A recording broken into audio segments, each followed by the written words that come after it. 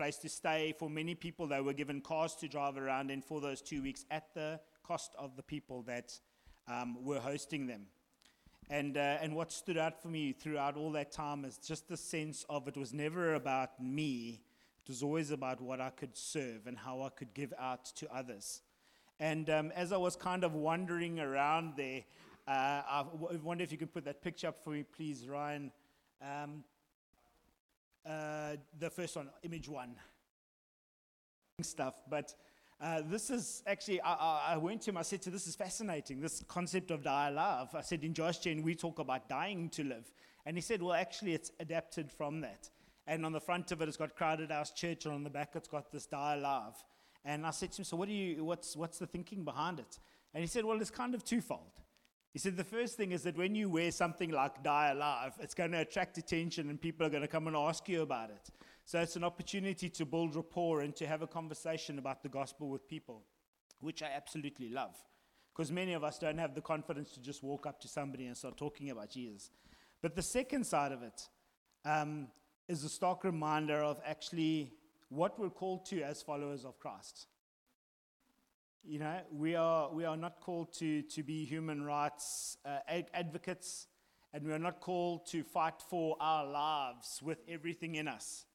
And Galatians 2:20 actually tells us what our heart's posture needs to be as a believer in the Lord Jesus Christ. And it says, I have been crucified with Christ. It's no longer I that live, but Christ that lives in me. The life I now live in the body, I live by faith in the Son of God, who loved me and gave himself for me. And in the context of this little passage is actually Paul is coming into a place where Peter and some of the other apostles have been gathered and they've been teaching. But there's a group of false teachers that have come in and are trying to now introduce works back into the salvation process of Jesus. Basically saying to men, you have to be circumcised in order to be saved. And Paul he's coming in and he's correcting that. But then he also notices something. He notices that Peter has estranged himself from the Gentiles and is now eating exclusively with the Jews. And he calls him out publicly and rebukes him. So that's some of the context of it. But I think when you actually look at that thing of, I have been crucified with Christ and I no longer live, but Christ that lives in me. What that means is that the old Shaun that was all about me and what I can get and what I benefit from has actually been crucified with Christ. And that as I'm resurrected with Christ, I no longer live, but he lives through me. And not very often in the scriptures, anyway, do we see Jesus fighting for his rights, fighting for his portion, fighting for to be treated fairly. As the Bible says, he stood silent as a lamb before the slaughter. And I think the world has come in and corrupted largely how we as Christians are believing we need to act. So I want to ask you a question. I want you to go with me into this place. Let's say, for example, the service ends now, and you're walking out to your car, or you've got to coffee or a lunch with someone, and a dead person comes walking up to you. Picture it. A dead person, he's green, he's stinky, he's smelly, it doesn't look very attractive. What are you going to do? Are you going to be like, hey, shot bro, how's it? Or are you going to be like, wah! Dead person, get the kids, let's go, let's run. And you'd be out. That's a normal reaction, right? Or is it just me? I suppose with this generation, with some of you guys, you would probably just first whip your phone out and like hit a little selfie, like tick, tick. All right, I got him. And you're kind of running away. You know, the selfie nation, that's like so part of this thing, man. But we laugh about it, and it is actually funny, and I planned it to be funny. But the fact is, I think very often in our own lives and in the life of the church, we're quite used to a dead man walking. Because that dead man he's climbing for life every single day. He wants to be reincarnated. He wants to live again. He wants to come out new and go, no, you don't need to. You don't need to serve. You don't need to lay your life down for Jesus and his church. You don't need to do that. It's about you. It's about what I get out of this deal. Am I getting invited to, the prayer meetings. Am I getting invited to this? Oh, I saw those guys, Brian, on Facebook. I wasn't there. Why didn't I get an invite? You know, no one thinks about me. And actually what that is, it's that old man that's dead and dying, that's in a grave, and he raises himself up and he goes, I want life. And the fact is, we need to kill him. He's not welcome. It stinks. And you know it and I know it. When we see it, it doesn't look right, hey? Because there's something about Jesus when you look at him, that he came and he gave everything. Everything. He didn't try and spare his life. He willingly goes. He said, no one takes my life from me. I give it. Yet we want to save our lives. We want to stay alive. And I want to encourage us this morning that this is not what we're called to as believers. We're called to, as that picture says, to die alive, to choose to crucify that which wants to edify and uplift and make myself more. We need to kill that thing and we need to raise up Jesus. We need to make him the center of our focus. And when we care about and we prioritize what's his, we will prioritize him. So I want us to go to Galatians 5 verse 24. And it says, those that belong to Jesus Christ have crucified the flesh with its passions and its desires. That word crucified, I think for many of us, because we live in Western nations, we have no concept of what that was like. We have no concept of what actually happened afterwards. So to say that it was excruciating, if you've seen Passion of the Christ, you might have some sort of an idea of what it kind of looks like according to Hollywood. But I can assure you, at that stage of the game, the Romans were a brutal nation that ruled with an iron fist. And the intention behind every crucifixion was to teach you, don't mess with us. It wasn't just to kill you, it was to kill you in the most graphic and painful way possible. And then what they would do is they would line the crosses up on the main traveling paths, so that as you were coming into Roman territory, you'd kind of look to the side and you'd see men, women, and children that are rotting corpses on this cross. And you would know, don't cross the Romans. Don't come against them. But the word here says what? All who belong to Christ Jesus have what? Crucified the flesh with its passions and desires. Are you crucifying the flesh in your own life? Are you crucifying your desires? Not God's desires, your desires. To that level. Where literally when people walk past you, they can go, that act's been crucified. I can see the life of Jesus on him. He's no longer living according to the flesh. And the devil knows, don't mess with that guy. Don't mess with him. That's a disciple. That's a follower of Jesus. When I look at him, I see someone who's denying himself, who's putting away the old man because he understands that that man is dead. Even you look at the wording, it doesn't say those who belong to Christ, well, they suppressed, or they just ignored, or they pretended it wasn't there. It says, no, they crucified it. They killed that thing because it doesn't look like Jesus and it doesn't lead to life. Thank you. So what does it look like? What does it look like when the dead man's cut? Sorry, I need to drink some water. I'm getting a little excited here. Is this going all right? Are you guys with me? No one feels like they're getting shouted at by the principal, hopefully. What does it look like when our flesh rises? When gossip, complaint, disunity, fault-finding. I want to tell you, that's the old man. Yeah, it's the old man. It's not God. How many of us this week, have moaned about something? ESCOM, my teacher at school. Shaun's preaching. He's always shouting at us. I don't like it, man. We do it. We murder people with our thoughts. We get upset. We get upset with people. And you know, the word says if you get angry with a brother, you've actually murdered him. That's Jesus' standard. But we're so okay with the dead man walking around in our own lives and in the lives of the church. And you know what it does? It breaks us. It breaks unity. And it breaks that which Jesus died for. I didn't die for the church. I love you guys. With all of my heart, I love you guys. But I haven't yet died for you. He has. And he says that if you have part of me, you are dead too. And I need you to live dead. I need you to die alive. We need to put away envy, jealousy.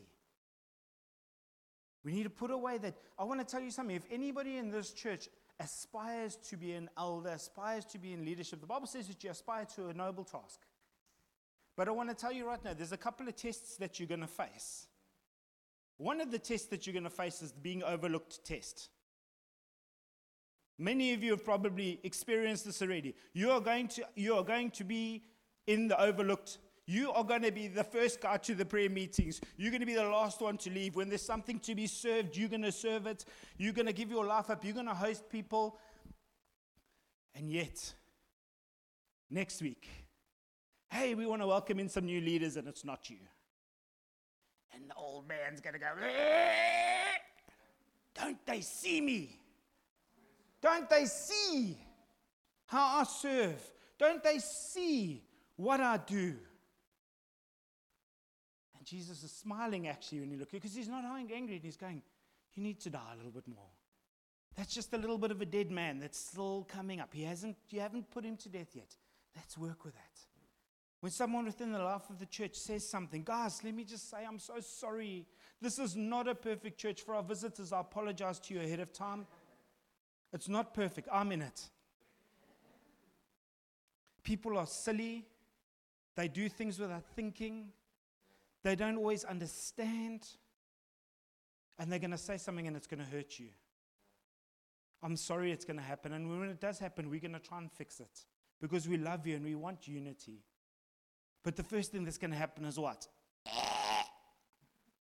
Your dead man is going to rise up and he's going to go, how dare you? How dare they? Or maybe you're a more sanctified Christian, like my mom and Gaynor and Bruce, that are grey hairs and they've done this for a long time. So they know. They don't get upset, but they just go, yes, hey, Kev, just want to bounce this thing off you quickly. Stephen came and he said this to me, and I don't know, should I be offended? And that's, And now what you're doing is you're starting to resurrect what's dead in Kevin too. That thing is dead. You are dead. If there was a dead man lying here, I could kick him, I could hit him, I could tell him his fortune. He's dead. He's not going to move. Don't fight for your life. Don't fight for it. Die alive. Die willingly. Let the Lord raise you up. And it's human nature. This thing is built into us. It's built into us because why? Because when we were born not to die. We were put on the earth to have full uninterrupted fellowship with the Lord. We were never meant to die. Death was never meant to be here. But then sin came in. And with sin came the wages of sin. And that beautiful mold, that example was broken. And I'm going to do something which is unheard of in church. I'm going to use science to actually help us with church-related stuff. Hold tight, this is going to be exciting. So it's the life expectancy clip that you've got there. Hopefully you guys can see this. This is fascinating. As I was doing my research this week, I'm going to just show you, this is life expectancy from 1770 all the way up to 2019. What's frightening is that for the first 240 years, the average life expectancy in Africa was 26.4 years. How many people do we have that are over 26.4 years? All right, so we've probably lost half the room here. That's a frightening statistic. But then as we look from about 1925, slowly but surely we start to see the steep rise in life expectancy. And that demonstrates exactly the point that I'm trying to make this morning. We are looking to elongate our lives. We're looking to live longer. We're looking to make things, I want to live to be 100, 105, 110. I don't know who would, because I've seen people that old. Your life is horrible. I'm sorry, it's just me. I don't want to live to 100. I'm sorry if there's anyone here this close to 100. Bless you, and I hope you have a wonderful life. I really do. But like, hey, man, it's tough, eh? But we're trying to push back time, right? We're trying to push back these things. We want to shun death. I don't want that thing. I want to live. Hundreds and hundreds of trillions of US dollars are being put into research around pushing back death. And I understand. None of us want to die. I mean, you've got stuff you want to do. I want to see my kids grow up I want to play with my grandkids. I understand. Like, life is good. And I'm not telling anybody here that you must go home and kill yourself. I'm not saying that. But there's a part of ourselves that needs to go the opposite way. In this church, we should see life expectancy for that old man that was crucified with Christ be rushing down to 1770 levels. Our graph should be going the complete opposite way as we start to understand. An example of this, and Andre and Rian and the guys might remember this, Will Murray, who was a wonderful father in the house, an apostolic voice, not only into this group of churches, but into the nations, passed away last year from cancer.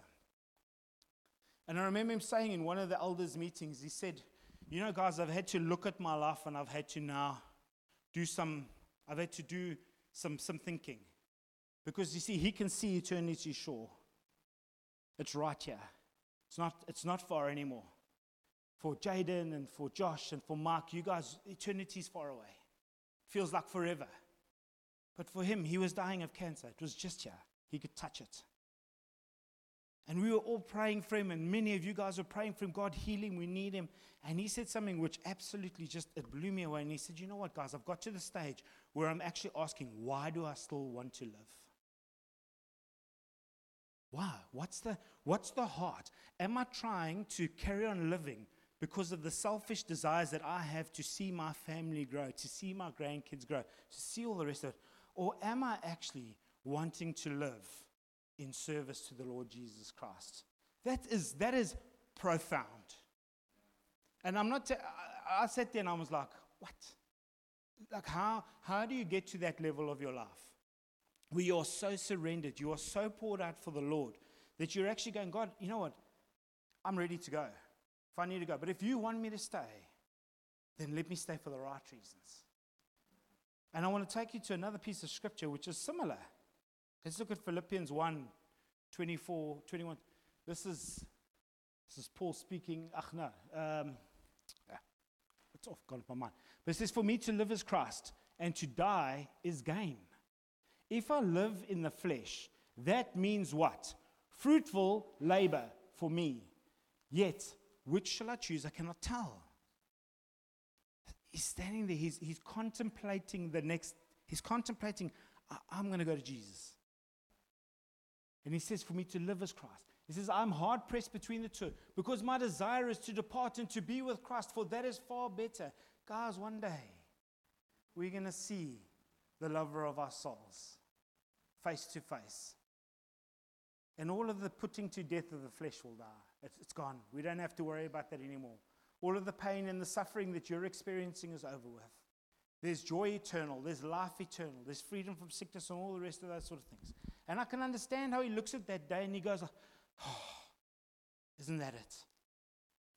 But then he says, but to remain in the flesh is more necessary for who? For you. I'm staying why? For you. Because you need me. You need me to stay. Is that not the epitome of dying to self? I'm so close to it. I can see my reward. I'm going to be with Jesus. I'm going to be free from all the stresses and the taxes and all the stuff that the world is putting on me. But you know what? I'm going to die alive again. So close. So close. I'm going to die again. Because you know what? I know that if I go, it's going to hurt you. So Lord, help me. Keep me here. I think it's incredible, guys. That's the heart condition that we should be walking around with in our lives every single day. How do I die today, Lord? How do I lay down my life for you and for what matters to you and what's important to you? Help me to stay dead. It's kind of heavy, eh? I can be honest, it's kind of heavy. And let me tell you something, I wish I could sit here every single week and give you guys, the 3 reasons why God wants to prosper you. And the 3 reasons why God wants you healed. And the 3 reasons why God wants you financially free. Jeez, man, I'll tell you what, this church would be full. People would be lining up for prayer. We'd have to get a bigger building. But you know what? That's not my job. My job is not to tickle your ears and to make you walk out your feeling, great message. I feel so, so pumped up. I'm great. Things are going well and things are just going to get better. My job is to show you that the ways of Christ, the things we read about in the Bible, are opposite to what you hear from the world. The world says me, myself, and I. And Christ says what? Die. You want to save your life? Lose it. And if you try to get it, if you try and grab that thing, if that old man comes up again, you're going to lose your life. I would rather, if I've offended anybody today in this pitch, I'm sorry. Sincerely, I'm sorry. But I'd rather offend you now than you offend God one day. I mean that. If I need to shock you into just going, sheepers, man, I've allowed this old man to come up, and actually he's walking around more and I'm the one that's in the ground, then we need to come back. We need to adjust, and we need to come back to what God's called us to. But I want to finish with hope, because I'm a natural encourager. And for those of you who know me, you know I love to encourage because I believe in you. And Jesus believes in you. So we're going to go to Matthew 16, 24 to 27. And Jesus is sitting with his disciples. He's sitting with the boys now, and he's chatting with them. They're having a conversation. And Jesus starts to tell them about what has to come. And he's telling them about the fact that he's about to suffer and be tortured and ultimately be killed. And he's talking about what? He's talking about actual death. Actual death. And Peter, I love Peter. I think I get Peter, right? I get him. I totally get him. Like, I think I would have been like, also, no way, Jesus, that's not happening. We're going to make sure it doesn't happen. And when the others came to fetch him, they pulled out his knife. And I reckon I would be like that. You know what I mean? I reckon I would have done it. And he rebukes Jesus. Can you believe that? He goes, no. What are you talking about? That'll never happen. And then Jesus rebukes him, but he goes, +1. Because he says, get behind me, Satan. He doesn't even say, get behind me, Peter. He says, get behind me, Satan. And what he says is so profound that we're going to read it here. Sorry, you don't read it there, but basically what he says to him is he says to him, you are focused on worldly things, and I am focused on godly things. You see, Peter wanted Jesus to save his life. And that was humanistic thinking. And God's thinking is, he needs to die for this. It's a strong, strong analogy, actually. As you look at it, you can see how many times in the Bible you read the disciples are us. They're us. They're every day, the flesh is like, hey, which of us is going to be the greatest in heaven? Who gets to sit at the right hand of your throne? Flesh, flesh, flesh. Old man, old man, old man. So let's read the scriptures together. It says, then Jesus told his disciples, if anyone, that includes you and me, would come after me, let him deny who? And take up whose cross? His cross, and follow me. For whoever would save, not die, save his life will lose it. And whoever loses his life for my sake will find it. For what will it profit a man if he gains the whole world and forfeits his life?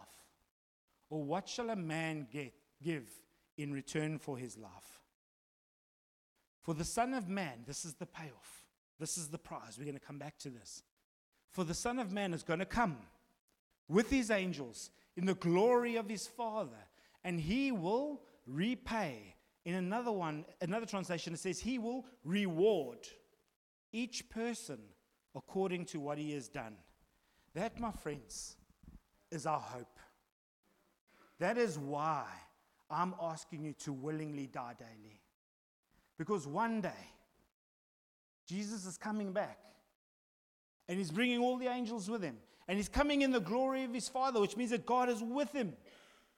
And they're going to come and they're going to look at you and they're going to go, Kevin, here's your reward. For every time you killed your flesh, for every time you chose not to fight, not to break unity, not to break division, here's for you. But that's the promise. We'll get there. That's the payoff. But let's just look at that scripture again. So it says, if you want to be my disciple, then you're going to need to take up a cross just like I did. And it might not be a cross that leads to physical crucifixion. For some, maybe. For those that live in persecuted countries, for some of them it does mean that. It's so foreign to our thinking. There's some really interesting websites you can go and have a look at. You'll see that a large portion of the church is under persecution. Horrible persecution. And we sometimes can't even conquer the rain and the wet in winter to get to church. But that's a different preach on a different day. We need to pick up our crosses, guys. We have to pick it up. We have to deny ourselves. That means I don't come first. He comes first. And because I love him, I serve what he serves. I love what he loved. If you want to save your life, you will lose it. Saving your life doesn't mean wanting to stay alive. It means my comfort.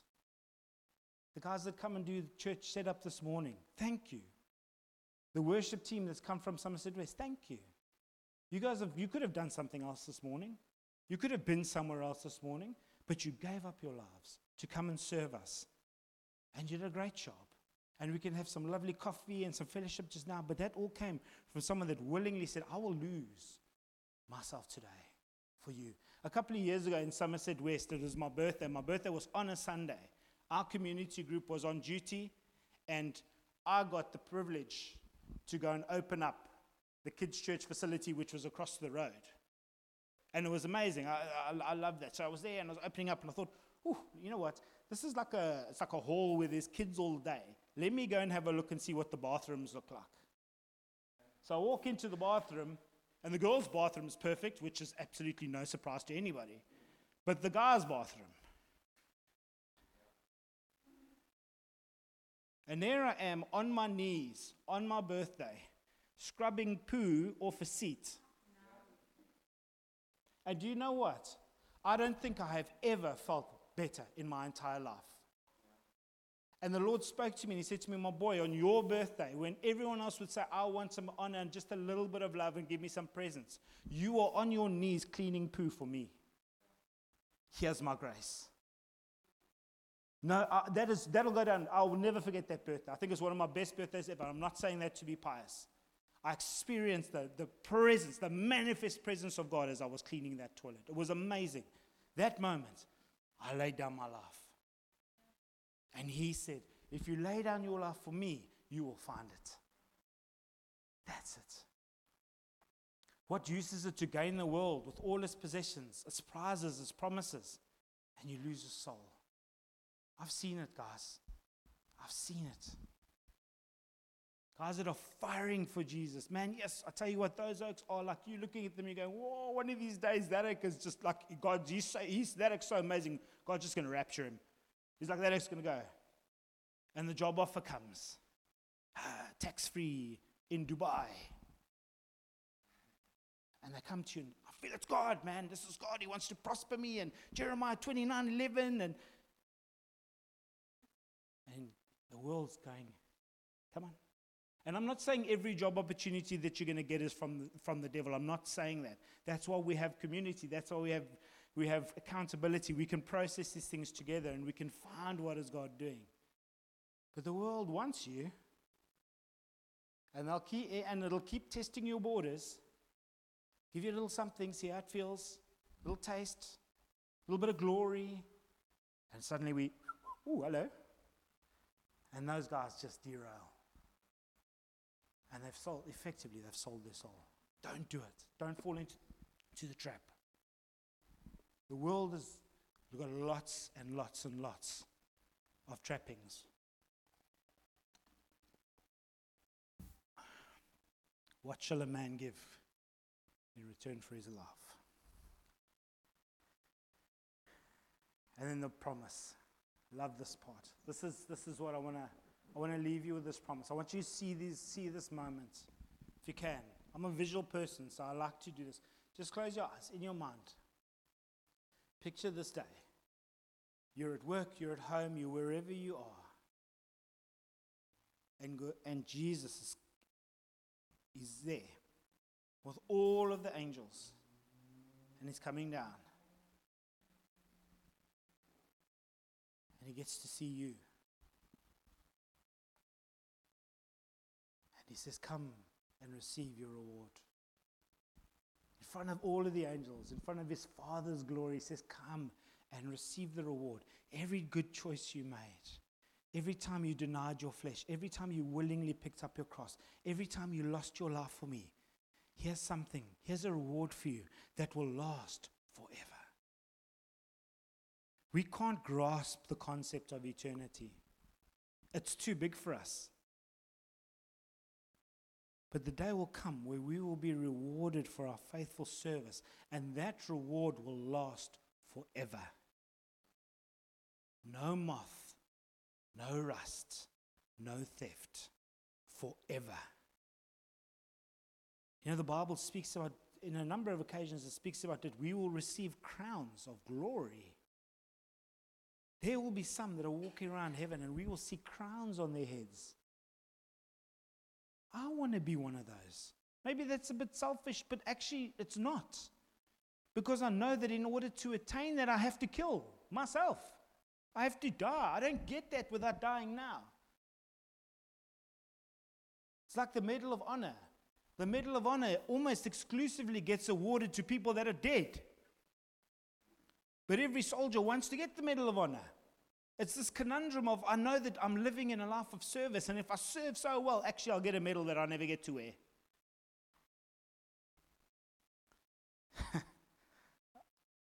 We need to do it. We need to go and get that. So I want to leave you with this quote, and then we're going to pray. You can put the last one up for us, please, there, Ryan. This is a quote from an American missionary called Jim Elliot. And he says that he is no fool who gives what he cannot keep to gain what he cannot lose. And we see these nice quotes, and we often share them on our Facebook or our Instagram or whatever social platforms we're on, and we're like, oh, that sounds quite cool. People are going to think that I'm quite educated and special if I share this.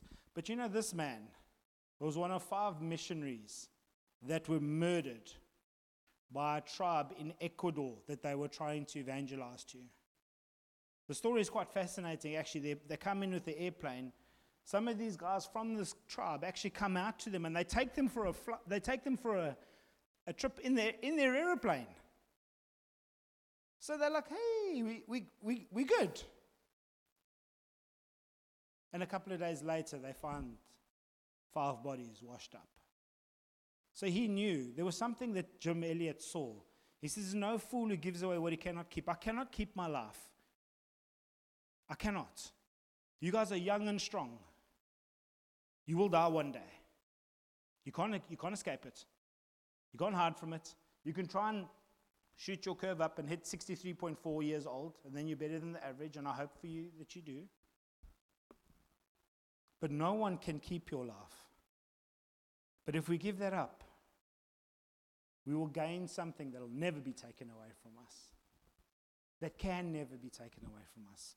And that's my invitation to us today as a congregation, as a community, and visitors. Can we choose to lose our lives together for the glory of God? Can we choose to put to death the flesh and our selfishness and the me, myself, and ours? And can we daily walk around with this picture in our mind and this sound that will last forever in your minds of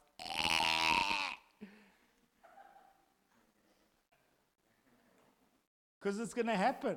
It maybe is already happening. You could already be offended with me. I'm sure some of you maybe are. That's okay. Phone me. We can talk about it. Really. But I want you to think every day of your life, as you are interacting with your children, as you're interacting with your husbands and your wives, as you're interacting with your boss, as you're interacting with yourself, listen for that little voice of the dead man trying to walk again. And when you hear his voice, use a military kill shot. 1 to the head, 2 to the chest. Put him out. Put him to death. He has no place in your life. And he will take everything from you, and he will take everything from us. Let's pray together.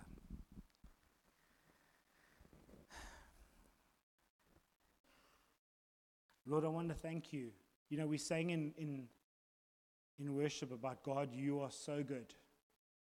You are so good to me. Yet we read these scriptures about having to die and having to lay things down and having to choose a different path. And it actually seems so hard. And it feels like you're not good. But by faith today, Lord, we say that your ways are not our ways. And your thoughts are way higher than our thoughts. And you ultimately know that it's in us willingly dying daily that we will find life. It's in us willingly taking up our cross, denying ourselves and following you, that true fulfillment will come in each of our lives.